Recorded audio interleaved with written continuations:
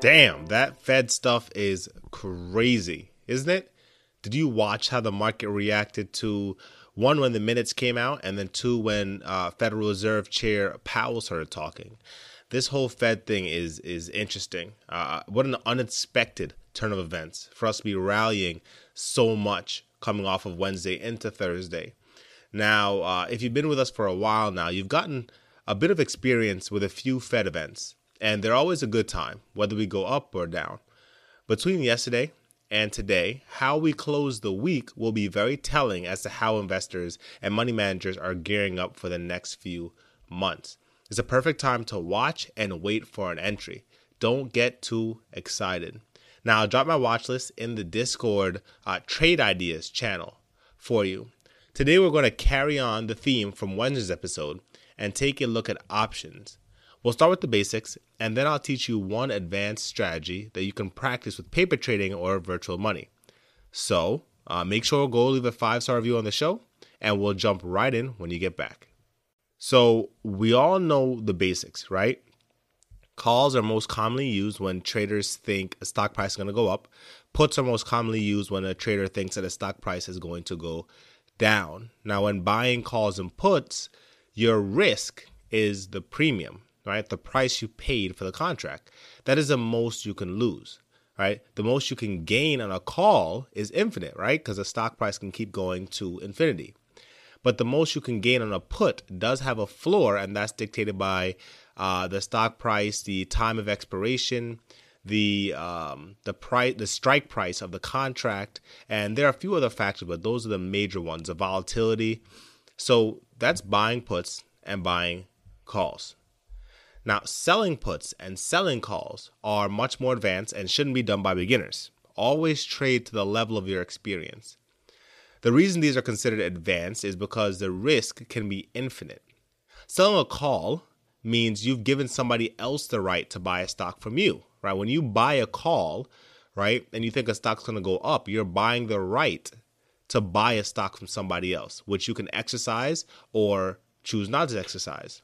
When you sell a call, you're giving somebody else the power to buy a stock from you. So your max loss when you're selling a call is infinite if you don't already own an equivalent amount of shares already, which is 100 shares per contract.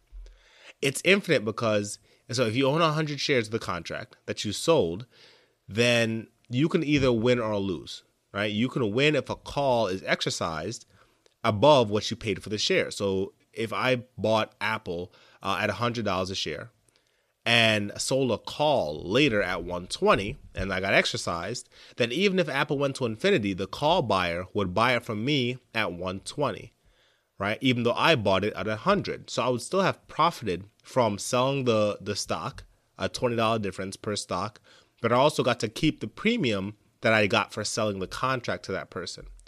So that's how you win.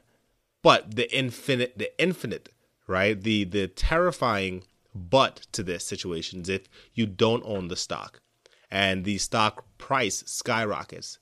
Because in the event that you sold that 100 call option on Apple, right? And it doesn't stop at 120, it goes on forever, but you don't own Apple. That means that you have to go out and buy 100 shares of Apple at whatever the price is just so that you can uphold your end of the contract. Because if that person exercises that call option and you don't own Apple, you have to go out and find Apple to the tune of 100 shares and sell to that person for $100, right? So that's why the loss on selling a call is infinite, because Apple, you'll never know when Apple stock is going to stop, and it could go to infinity by the time it's time to exercise that contract, and you are you are at the mercy of the option holder, right? When you sell an option, you're giving away power. When you buy an option, you have the power, right? So when you sell a call, you're responsible to buy the stock at whatever the price and sell the option buyer, right, to the tune of whatever the strike price that you sold. Infinite loss. Selling a put means you've given someone else the right. Again, you're giving, when you sell an option, you're giving somebody else the right to hold you accountable for something. So when you sell a put, you've given somebody else the right to sell you stock, and you have to buy it from them, right? So your maximum profit is capped at the premium you received, right? When you sell a put, the option contract, whatever the cost of that option contract is that they bought it, you're collecting that. But your max loss is whatever the premium is all the way to zero, right? So if the stock is $100, right, let's say you sell a put on Apple at $100. We'll keep using that same example. And Apple drops to zero. That means the buyer of the put that you sold can sell you Apple shares for $100 a share. Even though Apple's worth zero, they can sell you Apple shares for $100 a share, right? And you have to have the $10,000 to buy it, right? $100 a share times 100 shares. If it was one contract, that's $10,000, right? If it's multiple contracts, you just keep multiplying. But you have to have the cash there to buy the stock because they have the right to sell it to you, right? And when you get the stock from them, whatever you paid for it, the stock is worth zero, right? So there is a cap on the loss when you sell a put, but it can still be massive depending on how large you went into the trade. So what I just described is selling naked options, right? Selling a call and selling a put with nothing else to cover it. The only way to cover it is with cash, right? Hence naked. So there are strategies that I've discussed here on the show in the past that I won't now, called credit spreads. With a credit spread, you're selling options, but you're also buying an option to put a limit on your maximum loss. So you've just learned about buying calls and puts and selling calls and puts, and why selling naked options are not meant for those without a vast amount of experience in the markets. Spreads, when done correctly, can protect against crippling losses when selling to receive premium. So now let's talk about that advanced strategy, the Iron Condor. This is another advanced strategy, and this strategy involves those spreads that I mentioned before. An Iron Condor strategy is most commonly used when a trader believes the stock price will neither go up or down, but move sideways within a range. If you can identify an upper and lower bound of a trend, then the Iron Condor can be very profitable if you don't believe that the stock is going to go above or below, and it will keep moving within that up and down bound, right? So to execute the strategy, a trader sells a call credit spread above the upper bound that they identified, and at the same time they're selling a put credit spread below the lower bound, with both the same expiration date. The reward or profit is the premium collected from both of the spreads, above and below the range. If the stock stays within the range until expiration, the max profit is the premium that you received from both spreads. All right, that's the maximum amount you can make if it just stays there and the options expire worthless.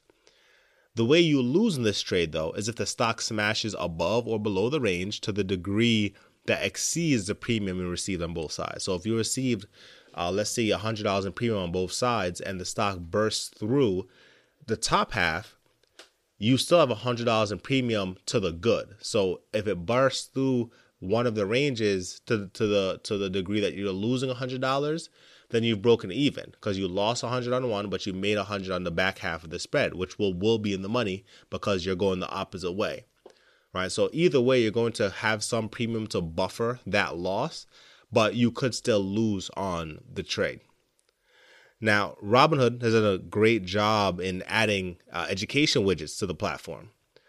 If you click on trade option for the stock you've chosen, you can read about all these strategies and more by selecting the direction you think it's going to go up, down, sideways, an extreme move up, extreme move down, and it literally shows you all the potential strategies, not all of them, but most of the common ones, and it'll give you a detailed explanation of how they work, right? Just click learn more. Now there's other ways to do that. You can Google it, you can go to Investopedia and just type it in, but it's nice to use one platform and just literally click what you think, and then you get a bunch of different options.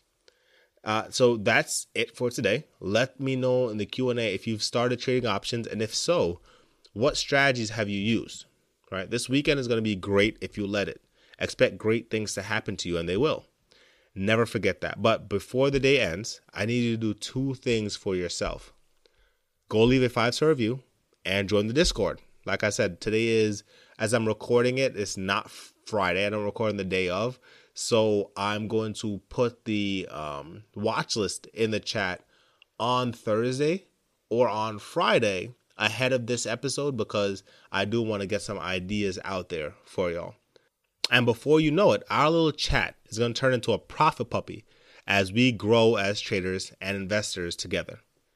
Remember, as you begin searching for answers to life's challenges, find individuals who will help you grow, and don't seek security. Grab them by the hands and seek adventure.